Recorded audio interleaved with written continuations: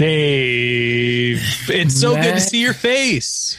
It's so good to see yours as well. And we take a look inside your home. You're seeing basically a white wall and a Jennifer Aniston calendar. That's correct. There she is. Oh, there she is. March was not her best month, but it's not her fault. Yeah, was not anybody's best month, but it's a great photo. She's in the desert. Beautiful. She's in an animal print dress. I mean, flawless skin. Now, what's behind you on this bulletin board? Looks like you've got all kinds of fun stuff. I'll tell you, Matt. My office used to be Ben's studio. So he built all of these like sound baffle things that are basically like foam in a wood frame, like wrapped in burlap. And so they were there for when he was recording things in here. So it's good for soundproofing and making this room sound less echoey. But I did the Martha Stewart thing where I put ribbons on and then I stick in little pictures and numbers from races and things of that nature. Very cute. We should, I guess it's obvious that we're talking on Zoom. People assume that by now. Yeah, of course. We are doing this from our respective homes via Zoom because we can't leave. How are you holding up in the quarantine, Matt McConkey?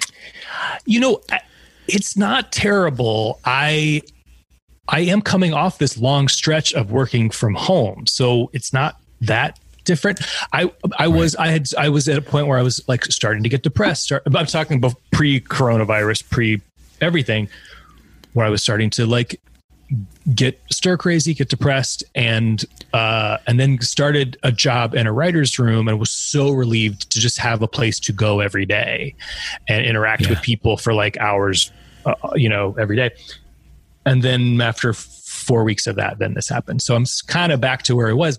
But the one saving grace is that we are still working on Zoom, as so many people are. So I still have the sense of like an obligation, a thing that eats up the time every day, interacting with people. So that and like getting some exercise and getting outside with Faye is so far keeping me sane. Good. How about you? Good. Okay. I too largely work from home, so the disruption in that way has not been too much. Right. But, just the whole thing of knowing that if I want to go out, I can't is a little, it's one of those things where you just really have to take it a day at a time. Yeah.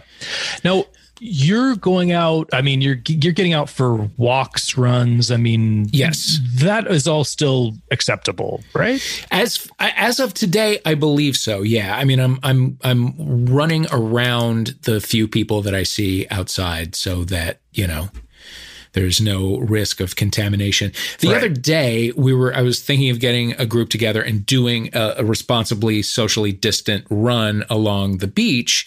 Mm-hmm. But then I woke up that morning and thought, well, that's still a terrible idea. It's still a really bad idea because you don't know how many people are going to be down there. And then the next day the beaches were closed. So, I will say I'm also trying to get out for the occasional drive. Because that's still legal as far as I know. And the idea, like from the Valley to Highland Park yesterday, I had to drop something off at a friend's house, 15 minutes. Every morning at 9 a.m., I map it to see how long it would take theoretically for me to get to the Santa Monica Pier, 25 minutes. All of these things are beautiful. Even thinking about it gives me a little thrill.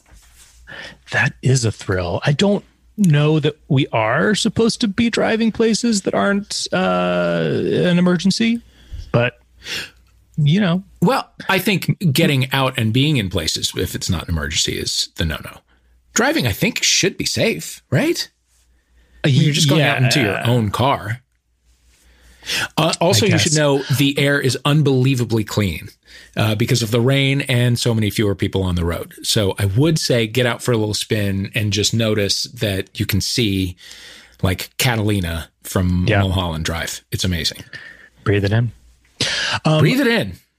By the way, we should just plug the fact that our own Ben Wise has a new album. Yes, he does. We've been listening to the test pressings of the vinyl this week, and it sounds fantastic. He is on Bandcamp. Yes, I already ordered my vinyl, eagerly awaiting its arrival. Oh, thank you. It sounds great. It really sounds great. Yeah, it's his best record yet. Very, very good. I mean, the one song that I heard that he posted, when he started sharing about played everything but drums. So impressive, so good. Yeah, he's great. He is great. What else are you listening to, reading, watching? Did you watch Tiger King? I am 2 episodes in. I don't think I can do it. I know it's tough when it's such a cultural moment, but we've been watching it and every time we're like, this is such a bummer. I don't need a thing to tell me that humans are garbage right now. Right. I need the opposite. Also, I mean, if I'm rooting against a polyamorous gay throuple, something's up. Oh God! And the representation in terms of what he is bringing is only gets worse. No. I can promise you. The whole thing. Spoiler alert! In episode 2 of him saying to the big tall guy with the big hands who comes in, like, "Are you straight? Yeah, I'm straight. Well, when you're watching porn, do you look at the dicks? Oh, that means you're not completely straight." And seducing him that way. But then also for sure with drugs. But we don't. Yeah. I don't know if we ever get fully into that. We do. We get deep into that in a way that is very, very dark and actually very, very sad. Oh God. Oh boy. Okay. I don't think I can do it. It's interesting, but I don't think I can. Yeah. We're just trying to plow through it. I mean, there is also, it's very haunting for me because the main Tiger King, Joe Exotic. A lot of people have been reaching out to me because I had this cousin who, when I moved to LA, lived here, and he was picture Joe Exotic with like a if possible less a less attractive, kind of less put together Joe Exotic. Okay. But similar Joe Exotic, voice, I will say, style. His aesthetic is not for me, but it's thought through. Oh, absolutely. Yes. Yeah. As was my cousin Robbie's, and cousin Robbie lived in Azusa and had a creepy vibe and a sort of a mullety kind of aesthetic similar to Joe Exotic. And he did legitimately stalk me when I moved to LA. And I may have told this story in here before, but and I was 21. Not to me.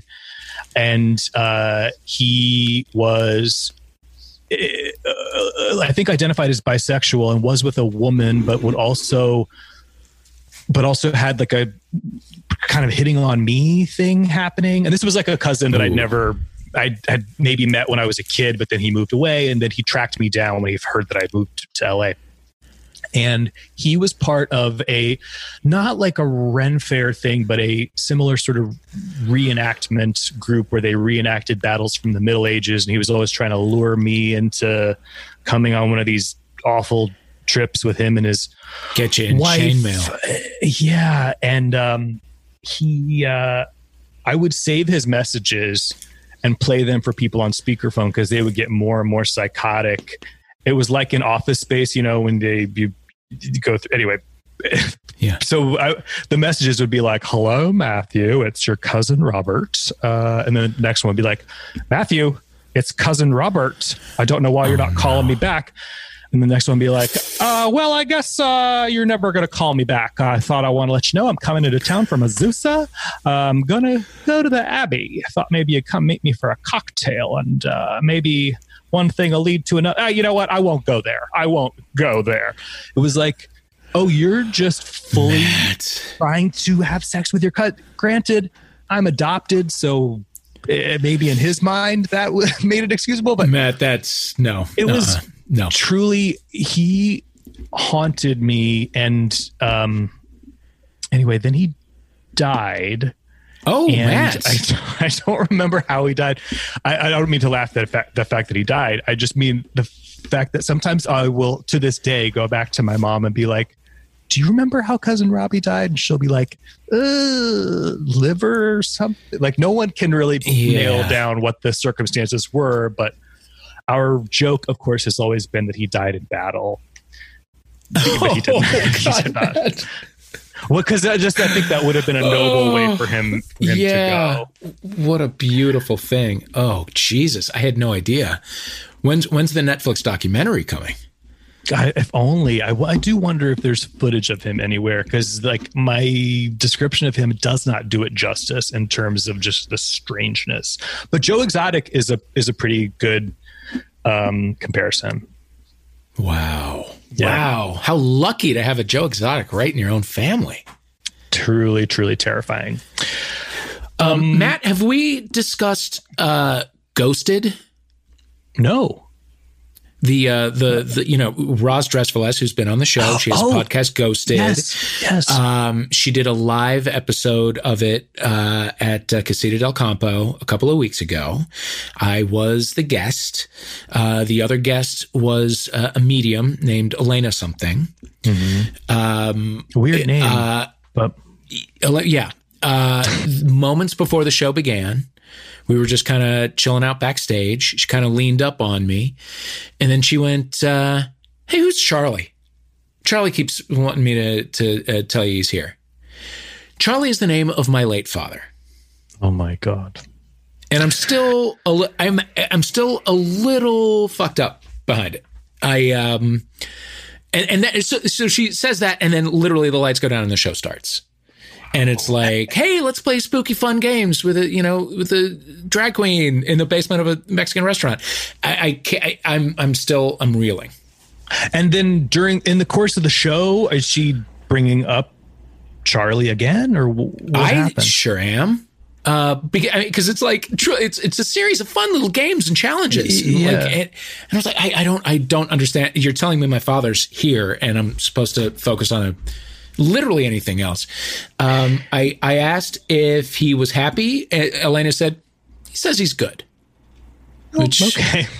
Carefully chosen words. Okay. Yeah.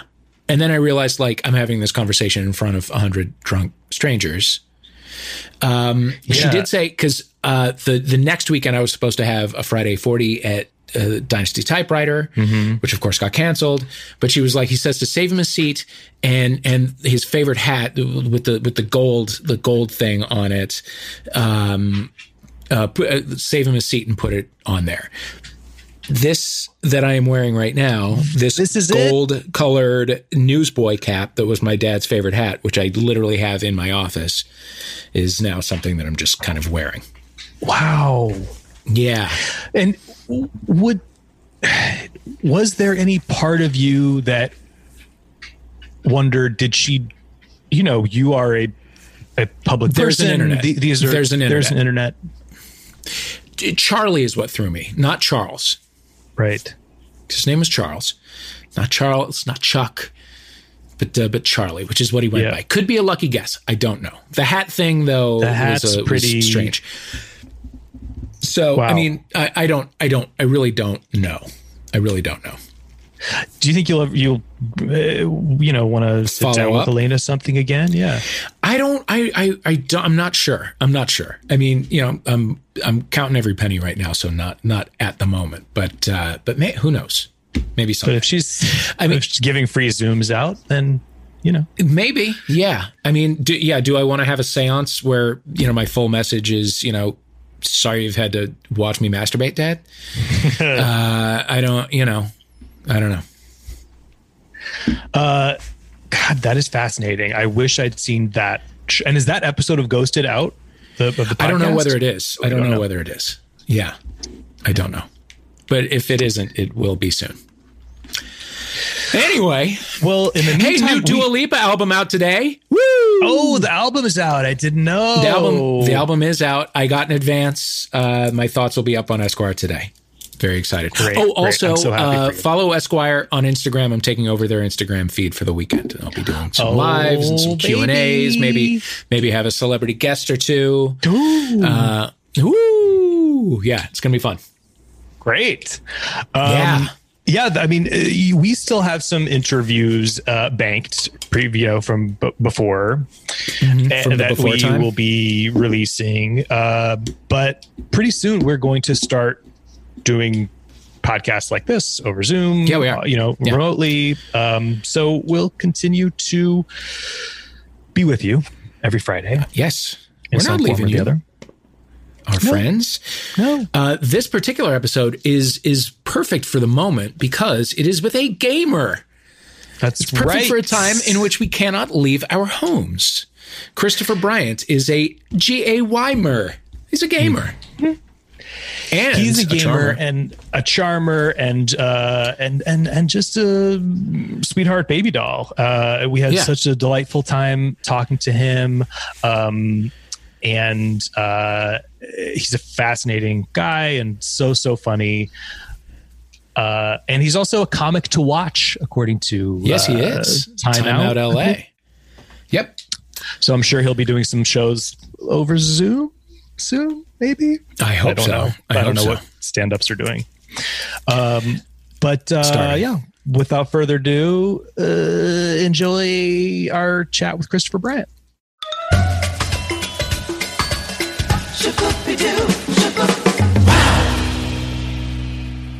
And we are back with Chris Bryant. Hi.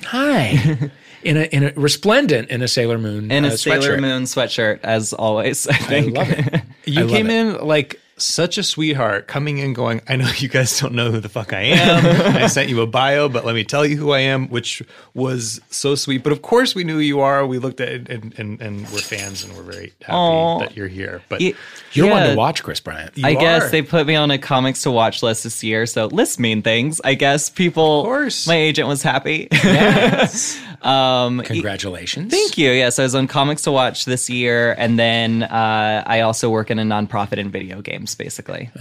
Yeah, so we're trying to make the video game industry as diverse as TV, not just with characters, but also people working in video games, hopefully feeling like the environment's a little bit more safe and friendly for them.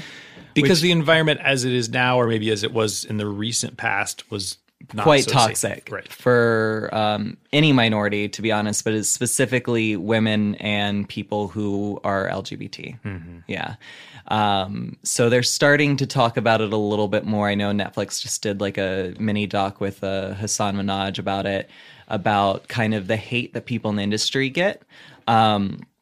Basically, my best friend, his name is Cannon Spackman. He is a head up at PlayStation, and I was seeing as a friend that every time the PlayStation Network went down, he would go on LinkedIn and get like hundreds of death threats. And I was like, well, let's talk to some other, like, how do we get like queer people together in the industry? Like, let's have a talk about it. And a lot of minorities, women and LGBT people in the video game industry were just like getting bombarded by, hate every day on Twitter. Or even like, I never knew people would create fake LinkedIn accounts to send death threats to people. Like it was bizarre. So we just started hosting parties for people, specifically in the industry at first, but then it just became like this kind of bigger and bigger thing. Like we had one party last year where 2,200 people showed up. I had no idea there were that many queer nerds in the area, but just trying to get people together and hopefully create the atmosphere to be, safer. What was your relationship to gaming prior to doing this work? I love the dog noises, by the way. Sorry. It's part of the ambience. The ambience. I think I don't know what it was for you guys, but like everyone, I think that's like queer that comes from an unsafe environment. I came from the South. I have like a lot of family members there in the KKK. It was a very dangerous environment.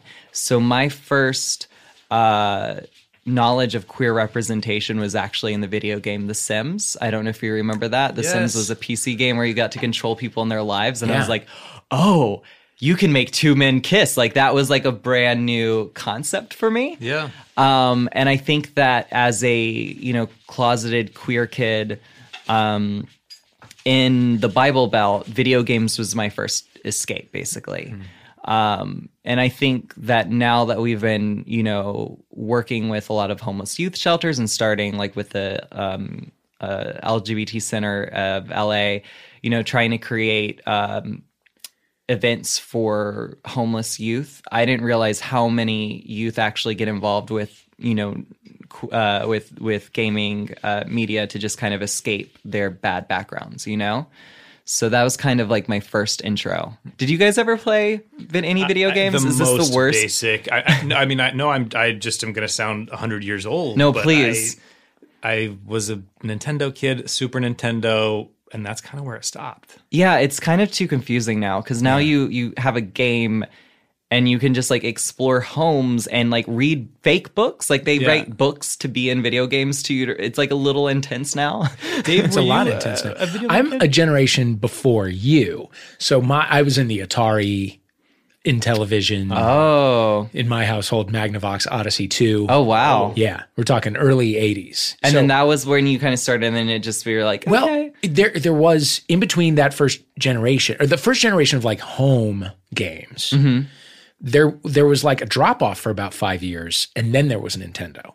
Got it. Nintendo didn't really like come to like saturate the suburbs until like 87. Well, there's and actually Atari was over by like 83. Yeah, there was a huge gaming crash after Atari because there were way too many consoles that came up, and Nintendo actually kind of brought back the video game, you know, to casual market. And have you ever gone back? I know these were all before your time, but have you ever gone back and played all of these, you know, vintage games? I've tried to play most of them. I mean, obviously everyone's played Pac-Man and some of the base Atari games, but I'm not a huge retro gamer. I'm more like the SNES, NES era is kind of my retro, which I'm sure for you want to like kill me as I call that retro. No. But that's kind of what I think what for me would be more so what I'd spend time with. But we're talking like Super Mario Brothers 2. Yeah, exactly. Yes. Like I think that for me is more the retro things but I've obviously played like Space Invaders and Pac-Man and like the basic ones. What are you loving now in the gaming world? So right now, I think we've been just having conversations with a bunch of video game executives about how to get more queer characters in gaming that are also not stereotypical, offensive. Like the problem that we had with 90s television of characters being these like clear stereotypes in television is kind of what's happening now in 2020 in video games where you're like, I'm a weak gay character and can't do anything. So we've been trying to hopefully create more diverse queer characters. The Last of Us 2 is coming out, and the protagonist is a young lesbian, which is really cool. Oh, wow. And Sony actually opened up one of their E3 conferences with, which is like a big video game conference, with a lesbian kiss, which caused every nerd bro to lose their mind because they changed on all of their social media platforms to be the Pride logo. For the PlayStation, like to be rainbows, like the PlayStation logo. And then they opened up their conference with a lesbian kiss, which was really, really awesome. Wow. So I think that's the thing I'm most excited about, is to have a protagonist that's A, a woman, and B, to be a lesbian female is like really exciting for me. Right. And it's one of the best top rated video games. The original one, this is a sequel to that, is like one of the top rated video games of all time. So my boyfriend does dabble. I mean, I don't even know what they are. There are different consoles in our house, a few different ones that I'm assuming are like, the ones that you want people use. Yeah. People use. So the reason I'm saying that is that I think like I probably have access to a lot of these things, but if you were to create just kind of like a gaming starter pack for me, what would you recommend? Where should I begin? I'm a huge fan of PlayStation just because they've been so supportive of LGBT rights, and they've been really great with giving us finances and to raise money for the center and stuff. Like, I think we raised about 10 grand last year, and this year, we're trying to get to 17 to 18 grand, and they've been giving us a lot of products. So I always say, if you're a queer person, like, PlayStation's really great because they also are trying to give back to the community. We do have a PlayStation. I can picture it, yes. The best, I would say The Last of Us is great because one of the female protagonists is queer. Right. So that's the first one that jumps out. Overwatch is really great. They have a lot of queer protagonists that you can choose from in the game, and people of color, which is really awesome. So I always say, Overwatch is really great if you're new and starting with games, to try to get with the mechanics and everything. Yeah. And it's a good thing to, like, a lot of couples now are playing together. Yeah. Though I'm sure for you, you're like, please get away from me. Just play your game box and let me watch a TV show by myself. Is that, no? It actually works pretty seamlessly. And there's also there's one that you can pick up and take. It's a little, the Switch, the yes, Nintendo. it's a Switch, Yeah. And so that way he that can will move to the other room while I'm doing whatever I'm doing.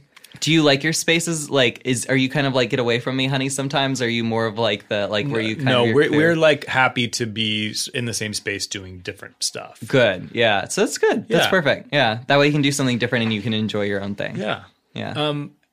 What are you consuming, like pop culture or media wise, when you're not gaming? Oh God, I'm the worst. So the problem is it's like every day it's like wake up, have a bunch of like either phone conferences with like video game executives, doing stand up, filming or whatever project I'm working on at the moment.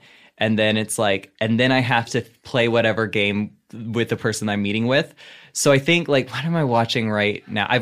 Don't judge me. I'm watching Buffy the Vampire Slayer for the first time. Why? No, I haven't watched it either. You haven't either? I know people are always shocked. How's it going? It's a lot. I grew up never being allowed to watch most media because I grew up in the Bible Belt. So I was like, I've heard that Buffy was a very queer like it meant a lot for queer people. It's very camp. It's interesting. It's very like monster of the week. There's a new monster every single, episode. Something different is always happening, but it is again very queer. So I've been trying to kind of jump back on 90s. I've also just been so exhausted. I've just been watching House Hunters.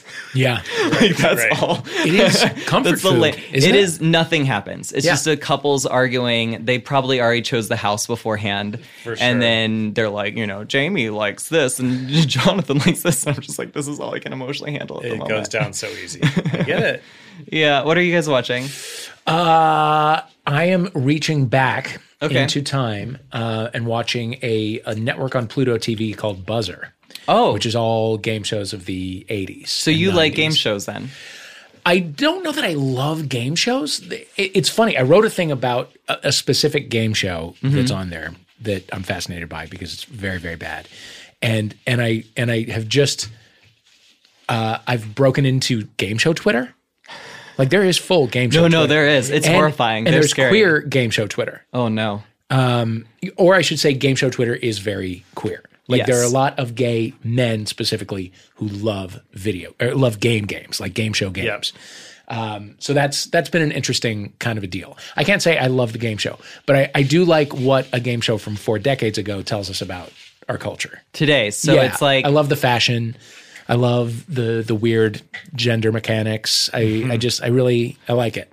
You know what's interesting is people consuming older media, they feel that things are too offensive for them to watch nowadays, like because they'll say offensive things. But for me, it actually sparks joy in me because I'm like, oh, look how far we've come. Right. Like watching even old episodes of Will and Grace, I'm like, oh yay, like look at like where we've come from then. Like this is, and if it wasn't for the show, like look how it or Three's Company. Yeah. Three's Company has not aged well, but at the time to have someone pretending to be queer, to be able to live in his space, John Ritter's character, I think, had to like be queer to live in that space. That was huge at the time to have it on television. Just to acknowledge that gayness existed. Yeah, It's very exciting. but you talk to some, what are the new gens, the Gen Zs or whatever? I don't know what they're called, knows? and they're like, this is offensive. I can't watch this. And you're like, well, in context of the time, but I'm happy because it shows me like this was a stepping stone, and look how far we've come from that. Yeah. Today is going to look shocking from someone's perspective. Yeah. It's hard because I'm like a diehard Friends fan, and it is something that has not aged well, and it is embarrassing how white it is, and that simply the word lesbian is used as like a hard laugh punchline regularly. Yes. And that there's always a runner where people think Chandler's gay, and that's hilarious, but at the same time, it was, I think, the first network show to depict a same-sex wedding, and they got some jokes out of it, but mostly it was depicted respectfully, I think. So it is a mixed bag. But yeah, we've come a long way. We've come a long way. It's weird because I've been, so last year I was traveling back from, I had a meeting with Sony in Japan, and I've never been there before. And for some reason I thought like, oh, Tokyo's progressive, right? And I didn't realize how backwards that culture is. And like dealing with kind of like a lot of Japanese games, why LGBT people are depicted the way they are. So it's weird how it's like, I'm hoping now that media is merging and it's becoming more global, I'm hoping Western media will start also helping areas that are still have repressed, homophobia and everything as well. It was also weird have you guys ever been to Tokyo or Japan? Never have. So the culture in Japan, like they just pretend gay people don't exist. They're just like, oh, we don't have that here. Like there's a lot of that mentality. Like that's a Western thing. Yeah. We don't have that here. So it's very interesting talking to people like, no, you definitely do. There's definitely gay bars in Tokyo. Yeah. So it's interesting, hoping that's also, I feel like some of these older medias in the 90s shows especially are now being distributed overseas and people are seeing like Buffy for the first time or, it's interesting. Mono Agapian was here recently and he had just gotten back from, I think, Tokyo and and he sort of posited this theory that because queerness, the sexuality of it is so repressed that like queerness culturally then kind of has exploded all over Japan. You know what I mean? It has sort of managed to permeate its way into the culture in every way other than the sexuality and actually. It's very interesting. I think that where the homophobia in the West is quite aggressive. And it's like, I don't know what your experience is with homophobia, but there are times where like in my life where I've been multiple times where I've been scared for someone taking my life or really physically hurt. I mean, I have been beaten. So it's like we deal with more of that in Japan and their culture. It's more of just like completely pretending it does not exist. And if there are people who, if a queer person walks in the room, they just will not acknowledge their presence whatsoever. So it's a completely weird sense of homophobia that I didn't know. I was like, oh, this can be completely different in different areas, Right. What's your relationship with your the area you grew up in now? They're not happy. They're not happy. I've really created a very, very strong identity. Like not just am I a gay person, like I'm very genderqueer. I'm very like I have a pink bedroom. I wear sometimes more feminine female clothing. I've also been very outspoken about like my mental health, autism, which it's like, so not just is this person gay, they're a very queer person. They're very much on a gender spectrum. And they're also talking about their mental health, which is for people in the South is something that's like, oh, we don't like to talk about anything, mental health related. So most of my family and I do not talk. My parents and I have come around because they've accepted me. A lot of my family members are not very well communicating to my parents. It's hard because now my parents are almost like ostracized in their own community and they don't really know what to do. So it's kind of why artistically, especially like my writing and my comedy is always... I always just try to make light about dark things. I feel like it's one of my issues also just talking with a lot of straight men in video games all the time is like it's hard for me to bond with people that haven't been traumatized. Like because I have a very dark sense of humor, so it's like, oh, I can't make this joke without making this person just extremely uncomfortable. So it's like I think my comedy has just been a way of an outlet of just trying to like really talk about that type of environment. And slowly by slowly, there are people who have listened to it and their minds have been changed, which is the good thing. Yeah. Do you get back home? I went back about 2 years ago and I'm going to go back now. It's always because it's bringing yourself back to the place that you were traumatized and that you endured a lot of, I got the shit beaten out of me growing up. It's hard going back to the place where you felt unsafe, where your mental health was not being taken account for, of like, why do you have these severe patterns? Why are you not able to look people in the eyes? When that's not being addressed as a kid, makes the trauma even, even escalated, if that makes any sense, because then none of your mental patterns are even, addressed. So it's hard because it's like, I want to see some of my family members, but it's obviously very triggering. But it's also like, I know that it's, in a weird way, I feel like it's kind of like my role as a queer person to be able to open up people's perspectives and their minds, and hoping that love can overcome anything else, hoping that their love for me can overcome anything else. Sometimes it doesn't, sometimes it does. You don't know. Yeah. But that's family love too, is just figuring out like, what is family to me? And as much as I've had to create my own family based in, Los Angeles, I think some of them have had to, you can't be my family, obviously, as a queer person, Right. So.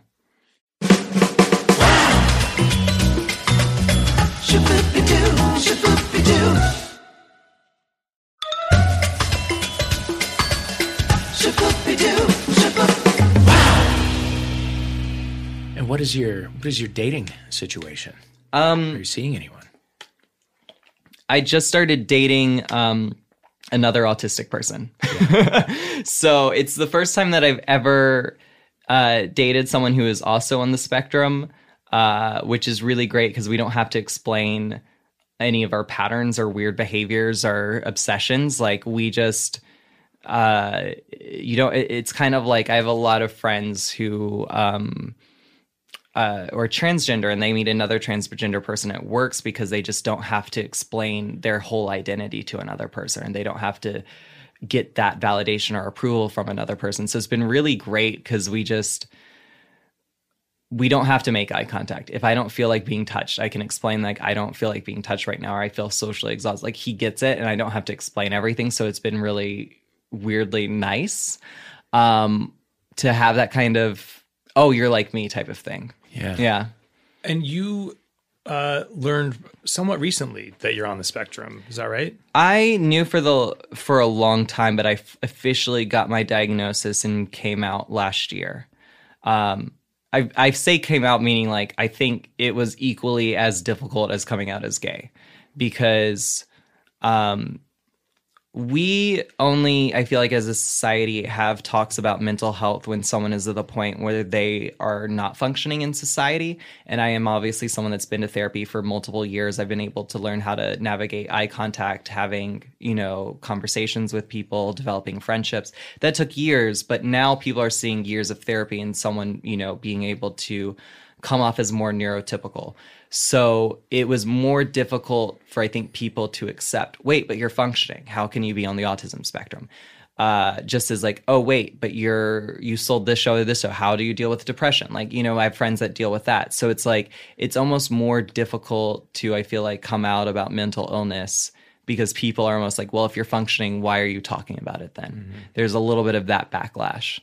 And it just took a while for my family to accept it too. I think weirdly enough, it was kind of like an easier, like a second coming out. And my mom was like, oh yeah, all of your teachers said that, in school, glad you're doing something about it now. I was like, thanks mom. Yeah. But it's like, there's a little bit of that, but it changed. I was in a relationship last year that just was not able to last after I started to come out being on the spectrum, because I think my ex could not handle that wasn't what he signed up for, and he wasn't signing up for someone being so open about their mental health and their, and not being a perfect, I guess, in a way, you know what I mean? Like the thing that he actually signed up for. So I think it changed a lot of my relationships coming out as being on the spectrum.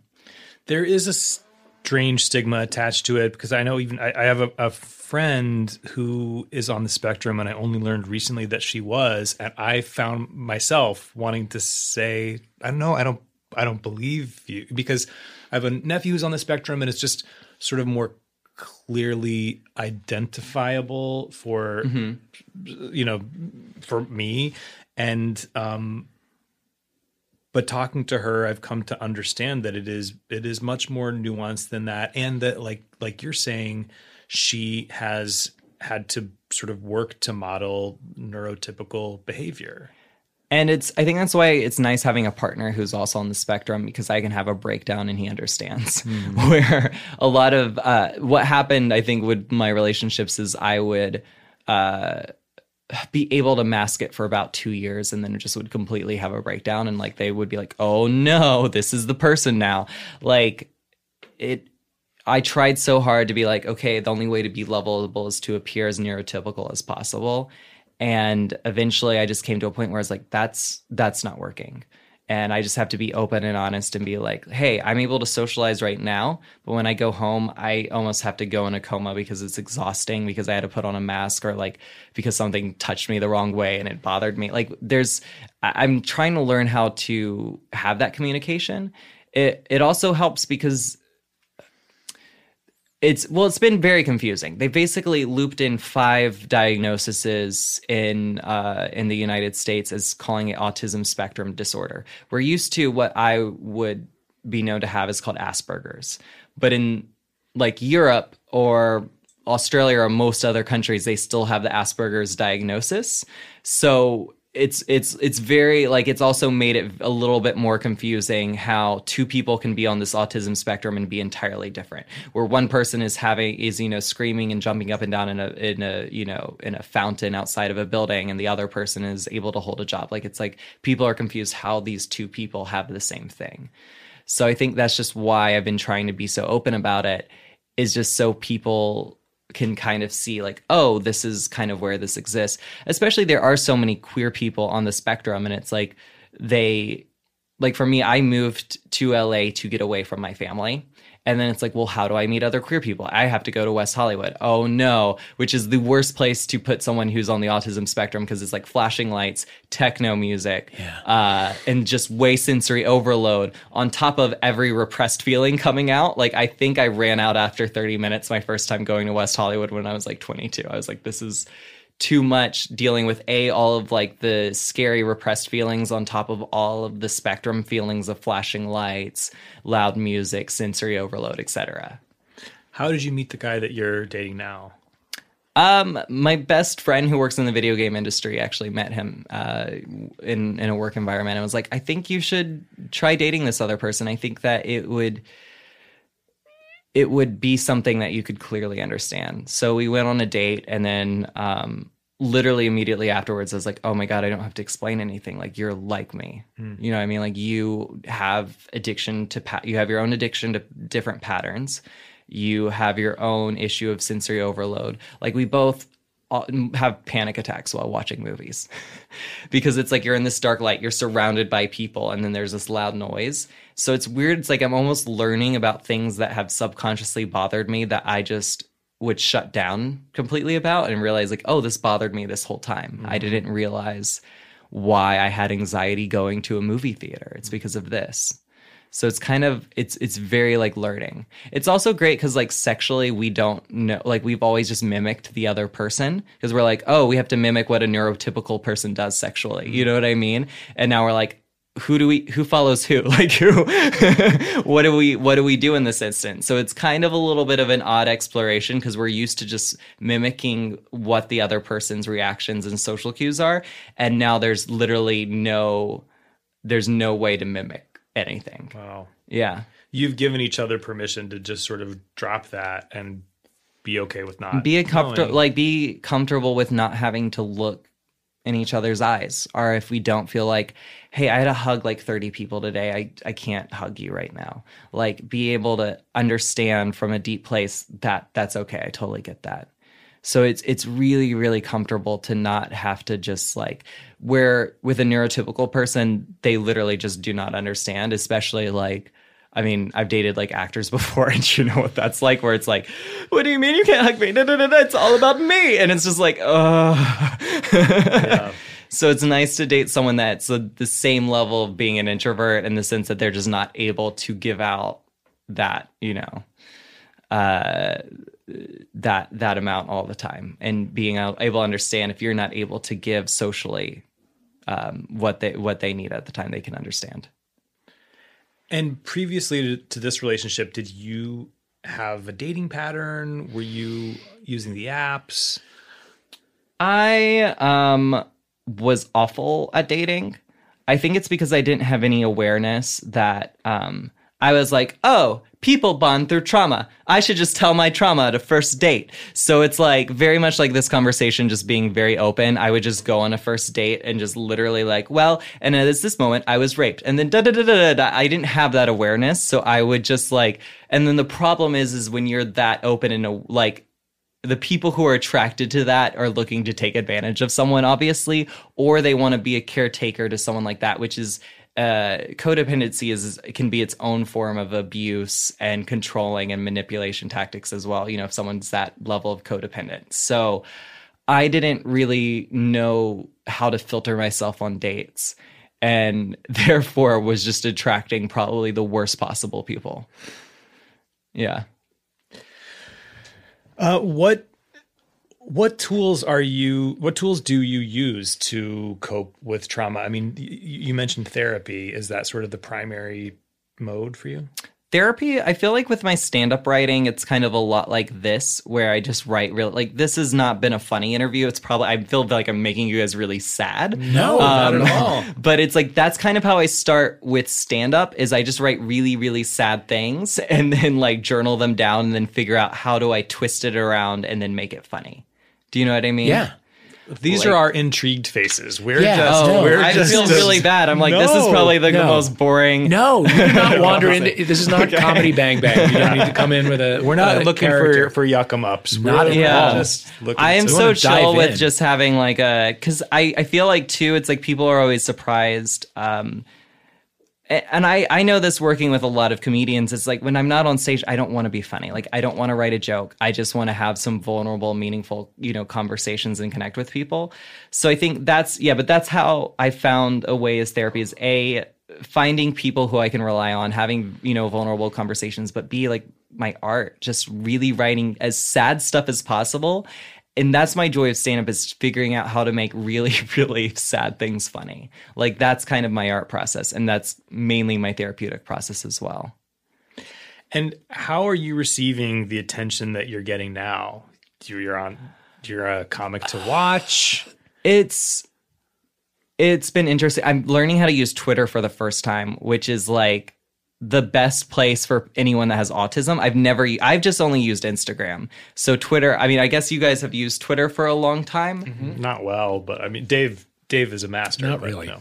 Really? No, I mean, I've used it for a long time. I just feel like it's great because it's like you can just like I can just respond with all Sailor Moon GIFs, and apparently on Twitter that's appropriate. You know what I mean? Like, it's this weird platform that I've never used. So I think obviously I've made a lot of people upset. I've made a few people angry. Most people being people who have known me in my own personal life. It's been really, really awesome to get like, I feel like I get like almost a letter every day of someone that's like, I came out as autistic because of blah, blah, blah. Or because my main thing has been Instagram. So it's like a lot of people that have followed me for years are like, oh, I followed you for years. I saw this in this show. And then you came out as autistic. And I decided to get a book and then start talking to a therapist about it. So most of it's been pretty positive. There are people who are like, I mean, you get this from writing funny things. There are just people who are like, that's offensive. And it's like, well, you're neurotypical. How can you tell me how to like talk about my autism? Like, I'm going to make jokes about it. I'm going to make jokes that are self-deprecating. It's not for you to say how I make fun of my own life is how I feel like it. There's a lot of people that find things just offensive. I don't know if you get that a lot. Oh, every single day. Yeah. Every single day? Really? Yeah. I mean, people are spoiling for a fight online at all times. And sometimes in podcasts. And sometimes in podcasts. In podcasts. But not today. Not with Chris Bryant. I don't like fighting with people, obviously, because I have very poor communication skills as it is. So I'm like, you've made yourself excellent to me. Very clear. I had to write a lot of things down and then be like, these are the points that I want to make across before I prep for any conversation, I guess. Yeah. Look, I don't know. I think that it's working. Whatever you did well. Thank you. Do you have anyone in your life that's autistic? Probably. Really? I don't know. Yeah, we don't discuss mental illness I'm from the Midwest. So very similar where you don't discuss mental illness. Yeah. Interesting. And I would imagine that there are, it's possible. I feel like for queer people, it's so important to talk about mental illness because so many of us have come from repressed backgrounds and we have to deal with the trauma on top of just also chemical imbalances or, biological different, whatever. Right. So I think like I've just tried to be as open and honest about it because for queer people, they've spent so many years repressing their own sexuality and they're like, oh no. And then I also repress this other thing. You know what I mean? Yeah. So Yeah. trying to give people that thing where they can talk about it. Yeah. And it's been freeing. Yeah.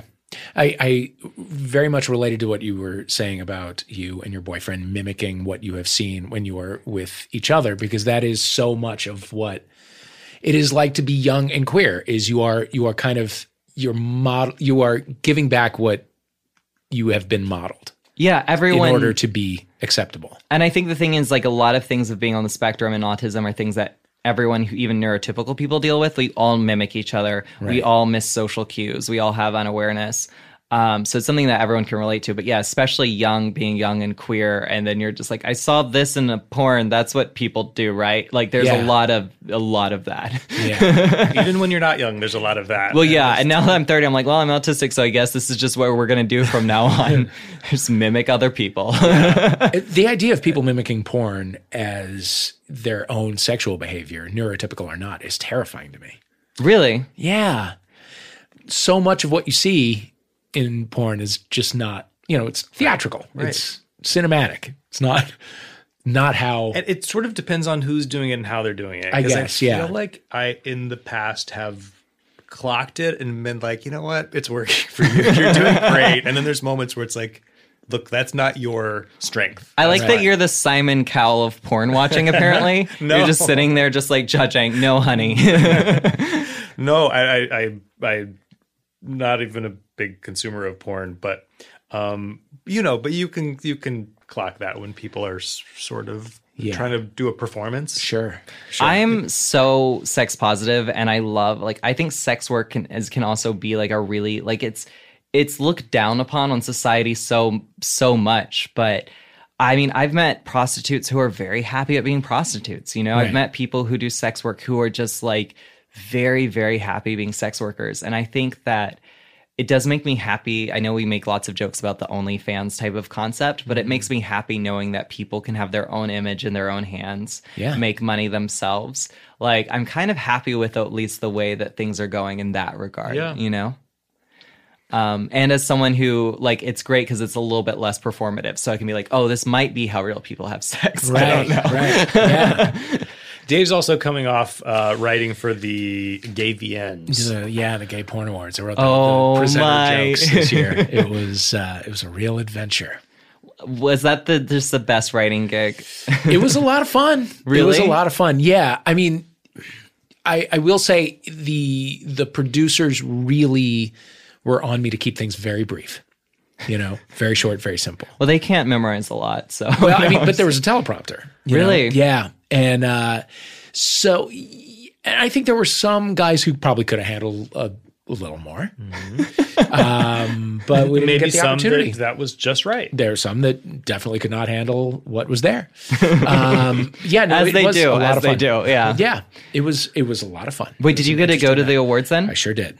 Was that just the time of your life? It was fun. It was fun. It reminded me of a Doctor Who convention, but for gay sex. What is a Doctor Who convention? Or like a Star Trek or whatever. You know what I mean? One of these things where it's like, people dress up like the characters or whatever. It was just very, everybody, there was a lot of exposed flesh and a lot of, winky, sexy jokes. And it was so sexual that it completely missed being sexy.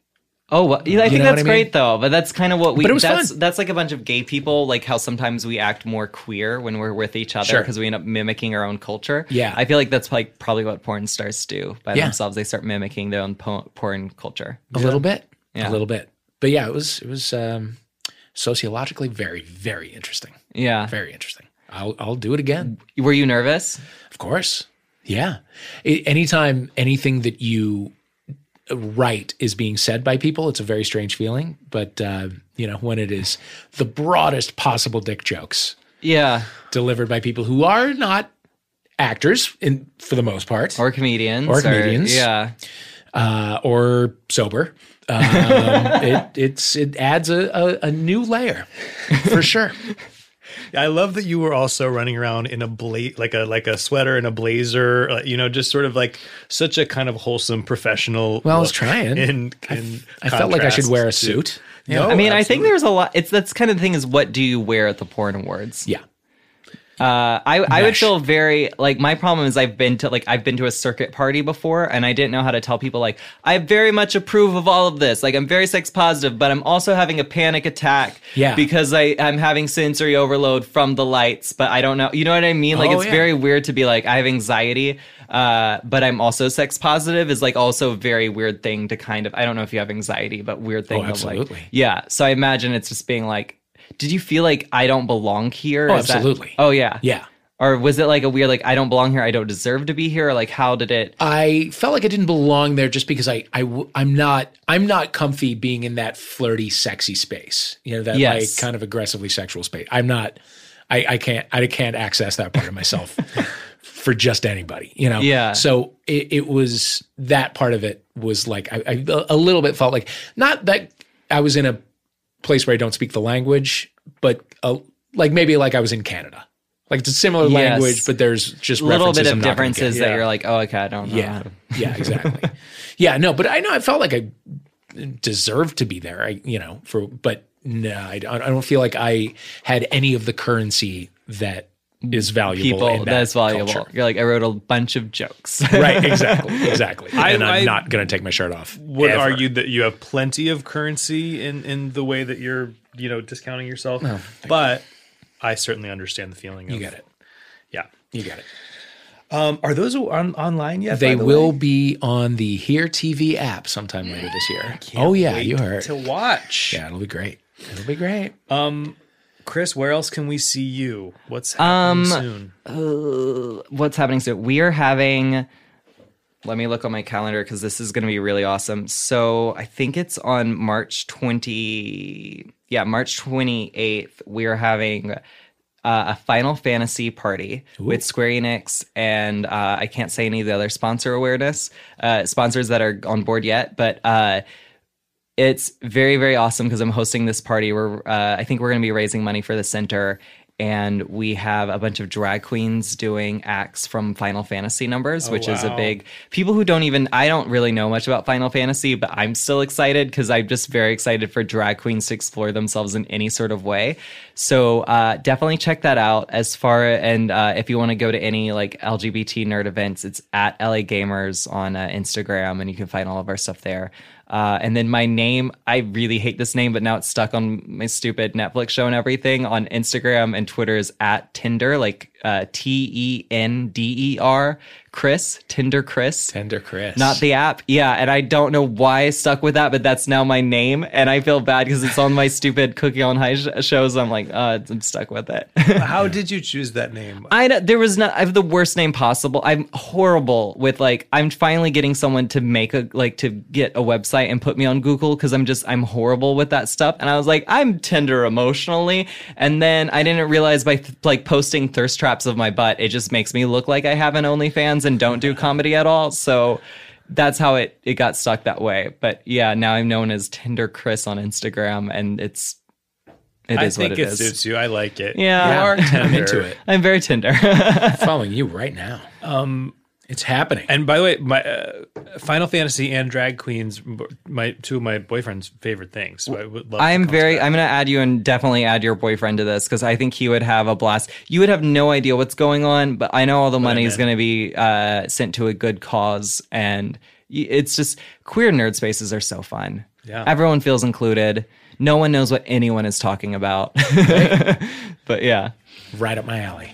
Perfect. Christopher, thank you. Thank you so much for having me. Thank you.